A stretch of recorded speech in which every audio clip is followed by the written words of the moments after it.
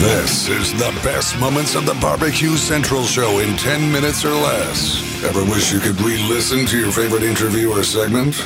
Do you enjoy hearing older shows for the first time in years? Then the best moments of the BBQ Central Show in 10 minutes or less is just what you need.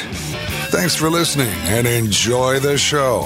Welcome to this edition of the best moments of the BBQ Central Show in 10 minutes or less. I am your host, John Solberg, and this edition is being brought to you by The Butcher Shop, purveyors of highly sought after 100% Australian non-crossbred Wylara 9 Plus briskets, and as always, they are handpicked just for you. The Butcher Shop has been retailing the finest meats for the past 15 years. Every week, they're shipping out competition quality meats to many of the biggest teams in the competition scene across the nation. Simply put, teams who use the Butcher Shop win, and they win often. So you're not a competitor, but you still have an eye for the finer cuts in life? Great news for you. The Butcher Shop is shipping some of the finest prime, dry-aged Australian Wagyu and Japanese Wagyu steaks to people just like you and me who aspire to be the kings and queens of their cul-de-sacs. The Butcher Shop always has a Berkshire, Compart Duroc, Allegiance Duroc, and Prairie Fresh all-natural porks in stock, and again, always hand-picked for you. Now, you might be saying, John, oh, that sounds fantastic, but what about some exotic stuff? Rest easy knowing the Butcher Shop can get you your next elk steak or camel roast. They're going to ship it out promptly. Yes, that's right, they can get you some camel. So let's review the best competition briskets. Check. The best pork selection? Check. Giving you better overall options to cook at home? Check. So give the Butcher Shop a call today, 850-458-8782. That's 850-458-8782. Mention the BBQ Central Show for 10% off your entire order each and every time. You can also interact with them on their Facebook page, facebook.com/The Butcher Shop, shop being spelled SHOPPE. The Butcher Shop, home of the 100% Australian non-crossbred Wylara 9 Plus briskets. And today's show is something a little bit different. Gonna totally break format because it is episode 200. Let's catch up with Greg Rempe today. Hello, Greg. Thanks so much for coming on to the 200th episode of the best moments of the BBQ Central Show in 10 minutes or less. I'm super excited to talk to you today, kind of pick up where we left on episode 100. Can you believe that was 100 weeks ago? Was the last time we sat down and had this chat. Couldn't be more honored to be part of your brand. John, I have to say, now that we are 200 in, what you're doing, and I don't know if people can really appreciate what it is that you're doing. You have been tasked voluntarily to listen to old shows, some really old shows, which in essence means some really bad shows as well. And you're listening to whole shows, so 2 hours, sometimes a little bit more than 2 hours. And you're listening to each segment that encompasses those 2 hours. And then you're deciding at that point if that particular segment might make a bar that you have set to be a best moments potential. And then if that does, then trying to piece out of a 15 or 20, 25-minute interview, what are the best 10 minutes? And it might be a piece, and it might be a combination of different portions of one interview. There is a tremendous amount. As somebody who appreciates and knows the painstaking time and effort of editing stuff, which is really the most important part in any type of video or audio production, this is an incredible feat. And the fact that we are now here at 200 and realize that within this space, there are very few other podcasts that are at 200 episodes. I think I can name 2 or 3. My show, which I don't even know if it counts since this one is directly related. There's the best moments of the BBQ Central Show in 10 minutes or less, now at 200. I think Man is Barbecue is plus 200. And then Kevin's Barbecue Joints is probably well into 200. But outside of that, I don't think anybody approaches us. So between you and me, John, we have 2 of the longest running live fire podcasts out there today. And that's stellar. And it doesn't seem like it's been a long time. It seems like I just started. Seems like I'm just figuring this out as I go. And I do appreciate the longevity of the show because it's helped me get better, help me find a better process, hopefully deliver a better product to your listeners. The thing that I like best is hearing the growth. I was just on an interview 2 nights ago. I don't know when it's going to come out with the guys at Baseball and Barbecue, and they were asking me about the trust issues that I will casually bring up during the show. And I said, look, this is a real thing, because for as long as my show has been available, it has only been me I'm the guy that hosts it. I'm the guy that preps it. I'm the guy that runs the production and the engineering. All this stuff that you can't see in front of me because it's behind the camera. It's all only been me. So there are inherent trust issues for me at this point to want to turn anything over to anybody else that has to do with my brand. Now, I knew when we talked initially about this concept that you were definitely the guy it was either going to be you or nobody else. You have the voice, you have the equipment, you have the know-how, you had hosted a podcast of your own for a while. So you had the elements to be successful, but then I had to get out of my own way and shut up and not interject everything that I think I would do or I would want to do and let you build your brand within the umbrella of the Barbecue Central Show brand. And you have done such a great job from listening to that very first episode 1 open to where we are at episode 199 before this. The transformation, it's not been like magical or you sucked so bad at number 1 and you're so great at 199.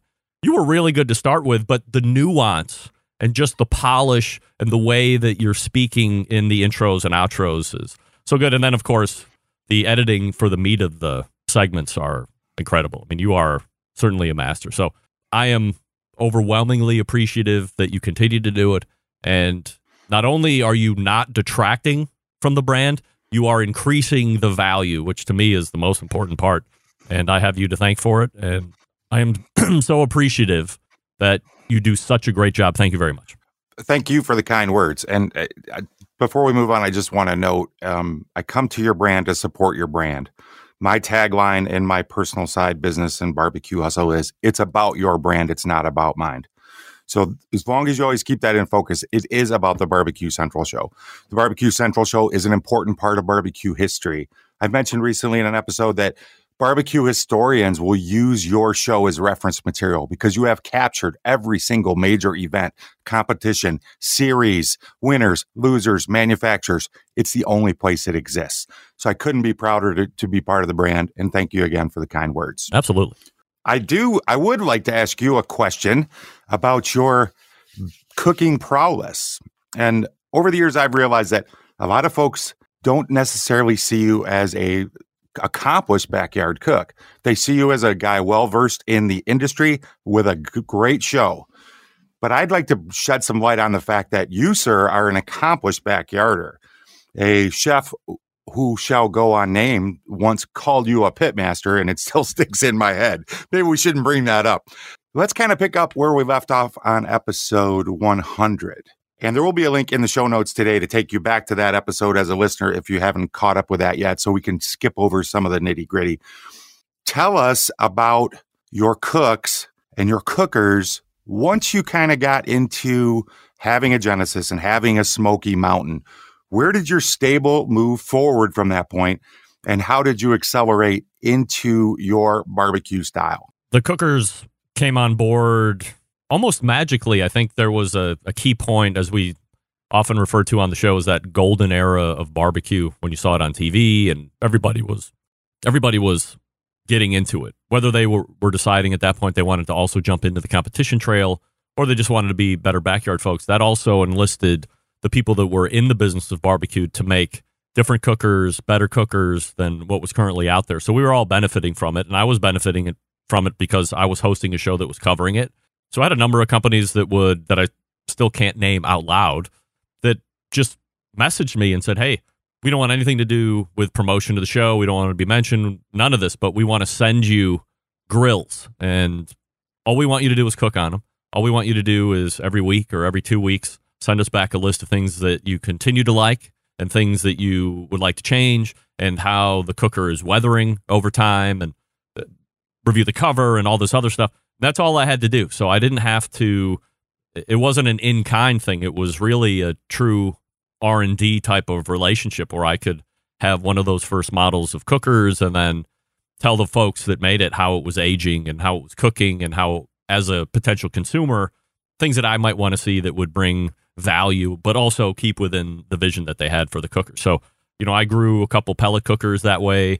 Some sponsors of the show that, like Green Mountain Grills, sent me pellet cookers. That was really my biggest growth portion, was somebody who had I don't know if I would say vehemently disliked pellet cookers back in the beginning of the show, but I was certainly not a champion of them. And then getting my hands on one, being reluctant to want to like it, but then having it win my heart over, that was the biggest growth portion. And then offset cookers, I got a free close from a guy that lived 20, 25 minutes south of me, who was also a cooker accumulator, as I would call him. So I just waited and waited for him to just continue to get more cookers. And then I was like, okay, well, now he's got 2 or 3 other cookers on top of this close. I know he's not using it, so I'm just going to make the ask. So I made the ask, and he's like, hey, if you come down with a trailer, you can take it away today. So all of a sudden, I'm in a 42-inch close offset pit, which, if you aren't familiar with Close, he's one of the most prolific and premier offset pit manufacturers out there in Texas. And I learned how to use an offset, and that was quite a learning curve because I didn't really know a lot of folks.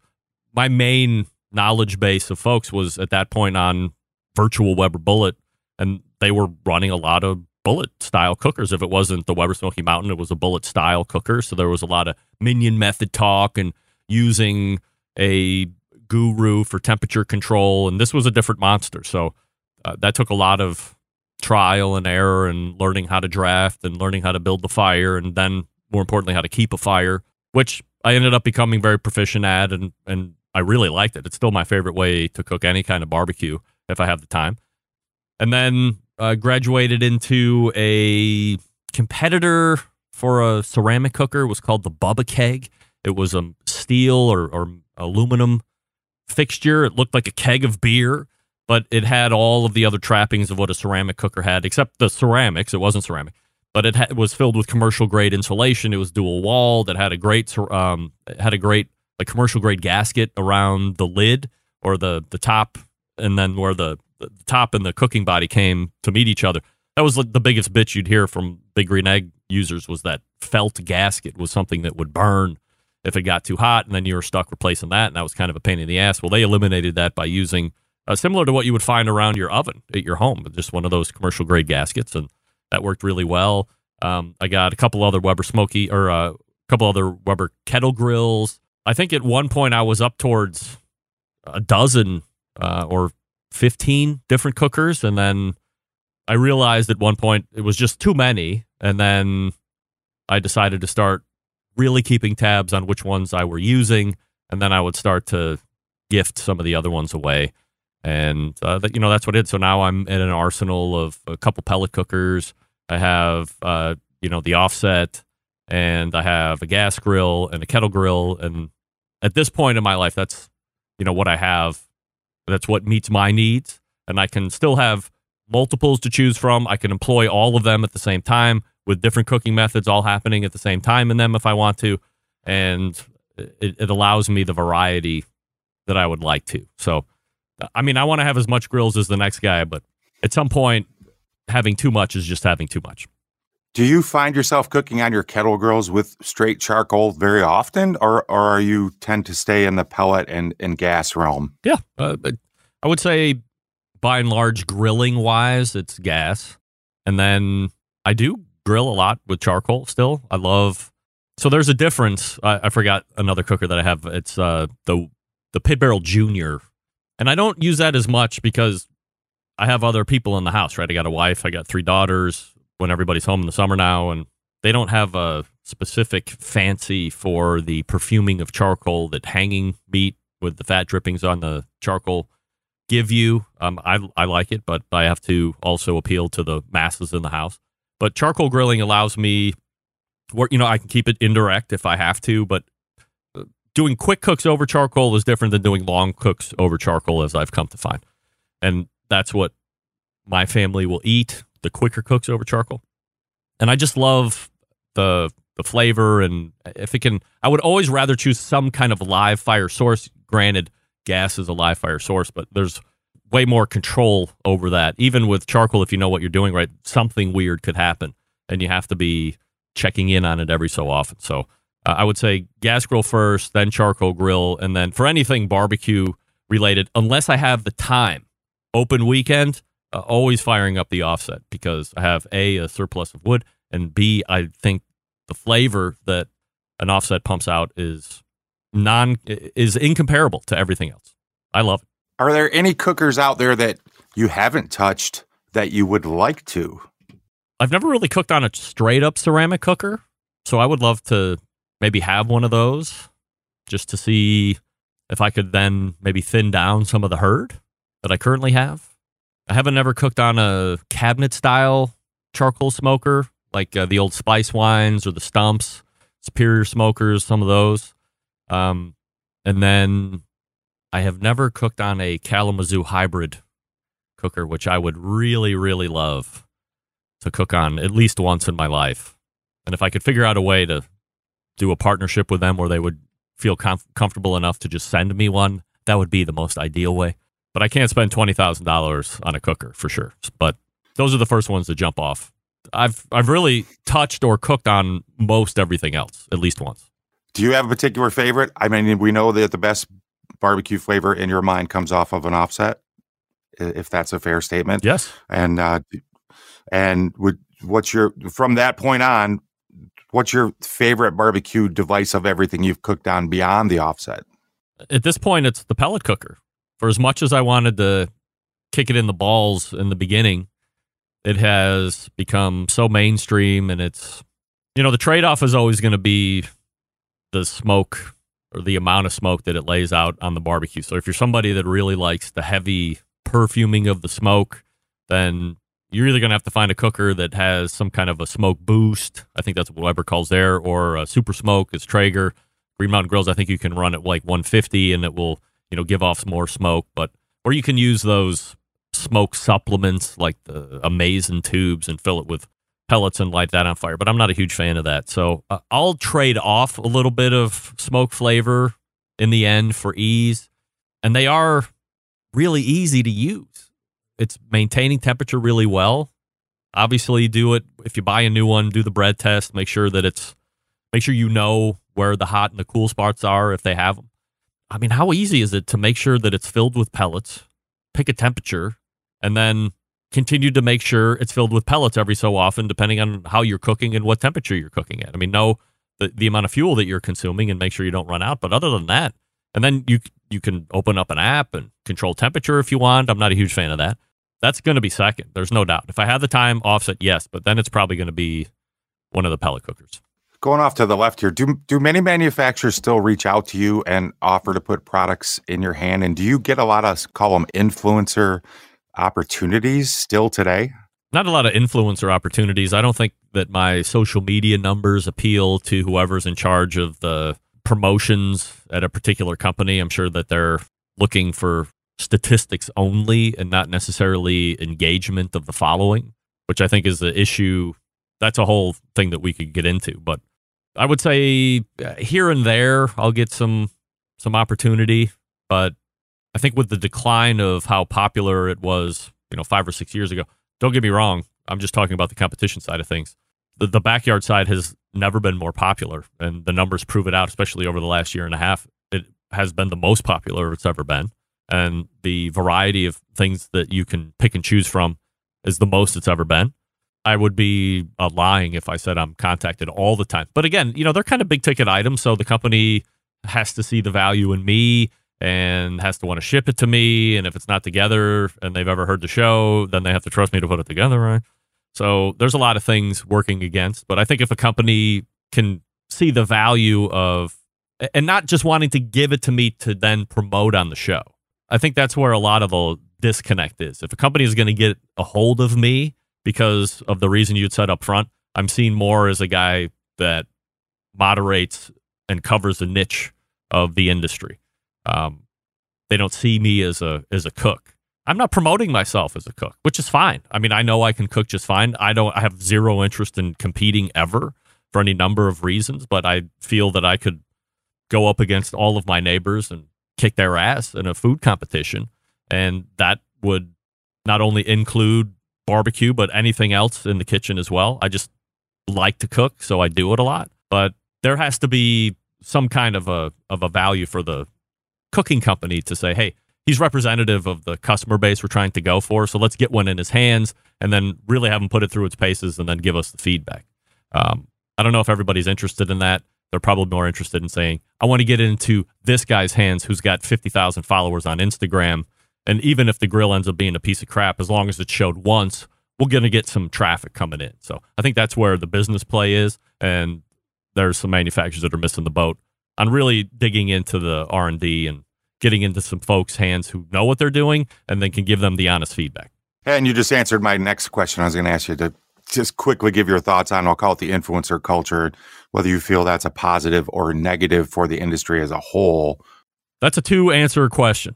The first part is going to come off like I'm a jealous bitch because I don't have a huge social media following. But I've never been one to grow.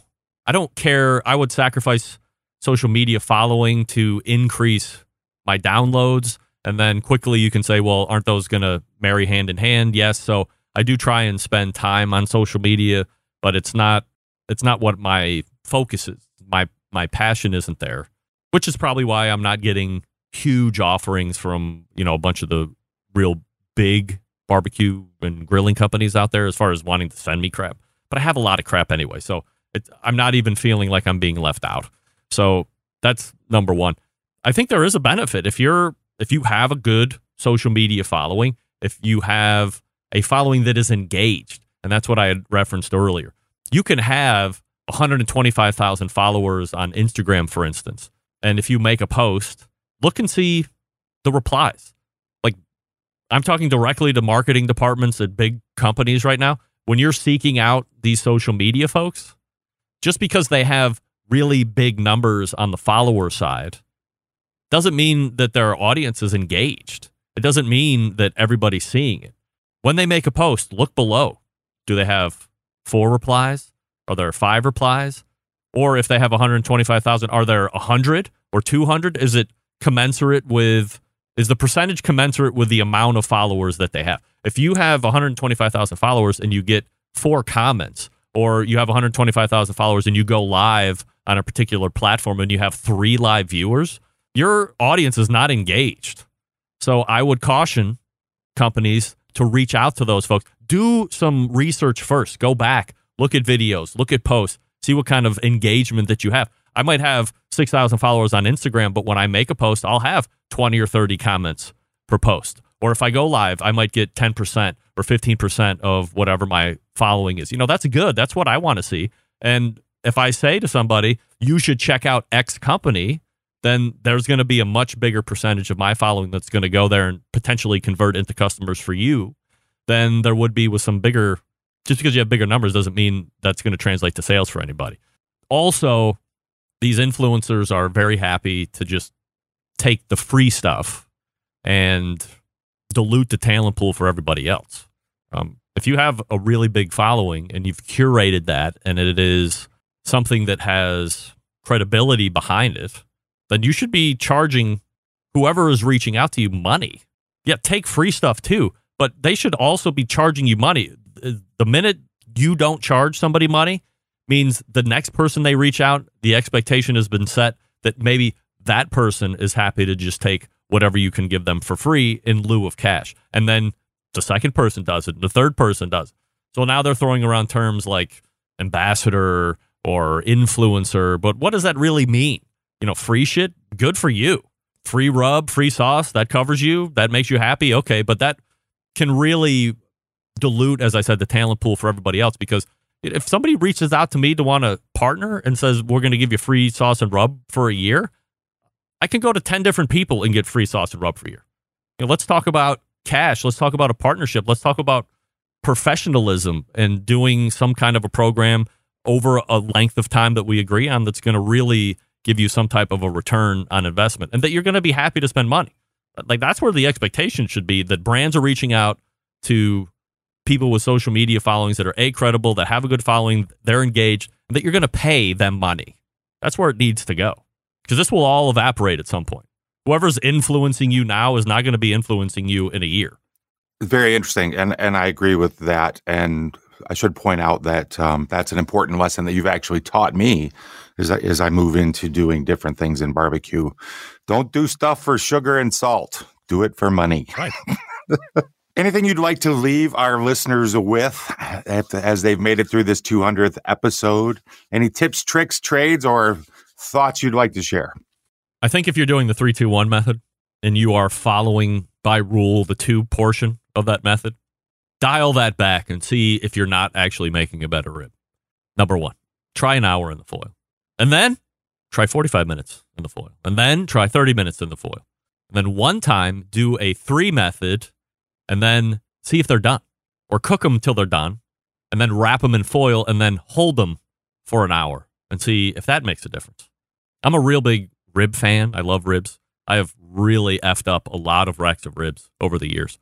And the biggest change that I made in my rib game was figuring out that the 2 portion of the 3-2-1 method, which is widely evangelized, is really, in my opinion, wrong. Good concept, good high-level idea, good outline, but in execution, that 2 hours can really, unless you have a really meaty-ass rack of ribs, it can really do a lot of damage. So if you're somebody that is unhappy with your rib game and you're a follower of the 3-2-1 method by every stretch of that time, then I would say start dialing back the 2 portion. The 3 is very important. You want to get the rub set, you want to get the color, you want to do all that stuff. But the 2 and the 1 are the bigger variables that you would want to monkey around with to try and give yourself a better result. So that's number 1. Number 2, I'm probably just like all of you. Brisket is the bane of my existence. I've yet to really cook a brisket where I've thought, man, I am really a good brisket cook. I'm probably nowhere close to saying that. And I've done them on every single cooker that I can get my hands on. But you know what my problem is? I don't do enough. And if you don't practice and you don't take notes and then you don't apply what you wrote in your notes for the next time, you're doomed to fail again. And also, I live in a house where beef barbecue isn't overly popular. So once again, I'm not going to put a 16-pound packer brisket on a barbecue where I'm going to be the only one stuck eating it for what would then be, weeks and weeks at a time. I'll freeze, of course, but if you don't have a vacuum sealer or a vacuum packer, whatever they call food saver, I think is the common commodities term, got to get one of those if you're into barbecue. And then continue to listen to the show because I think it's a very important thing that you're doing, John, which is causing me, the host, to remember things about the show that I have forgotten. And in an embarrassingly incredible admission that I'm about to make right now, the show caused me to remember that I don't remember having a off-air conversation with one of the biggest names in the barbecue industry, John Willingham. Until you posted that and said, in a chat that we were having offline, it was so cool that you had this phone call with John Willingham. I'm like, never had a phone call with John Willingham. You said, well, the best of that I'm about to post has you talking, doing like an obituary or eulogizing John Willingham, who had just passed away days earlier before the show came on Tuesday, of you explaining how you had a 10-minute, 50-minute conversation with John Willingham. I don't remember that. I should remember that. And the fact that it was totally lost from my archives to then hear me talking to me about how I had this conversation with John Willingham was both like the best thing about the show and the worst thing about the show. That my memory is somehow failing me in that regard, but it also reminds me of all the great things that have happened here and all the funny things and all the great tidbits. And, it was such a compliment that you just paid that you would say that you think going forward that anybody that is going to be studying barbecue history is going to be able to use this show as a reference. I've never thought about it like that, but especially in this day and age, it makes perfect sense. It's easy to go back. It's easy to search. It's easy to find. And not only can they get a full drawn-out show, but because of your efforts here over the last 200 episodes, they can get it in tidbits as well and decide if they want to dig deeper. So this is great work that you're doing. We're a great team working together. And as I had said before, there is absolutely zero people that I think I could have turned this over to besides you. And you're doing a great job, and I love you for it. I love you too, man. Thank you so much. And thank each and every one of you for listening. I appreciate it so much. I appreciate all of you. None of this happens without you. Thank you so much. I'm looking forward to the next 100 episodes of the Best Moments of the Barbecue Central Show in 10 minutes or less. And until next time, I am your host, John Solberg. I look forward to talking to you again soon.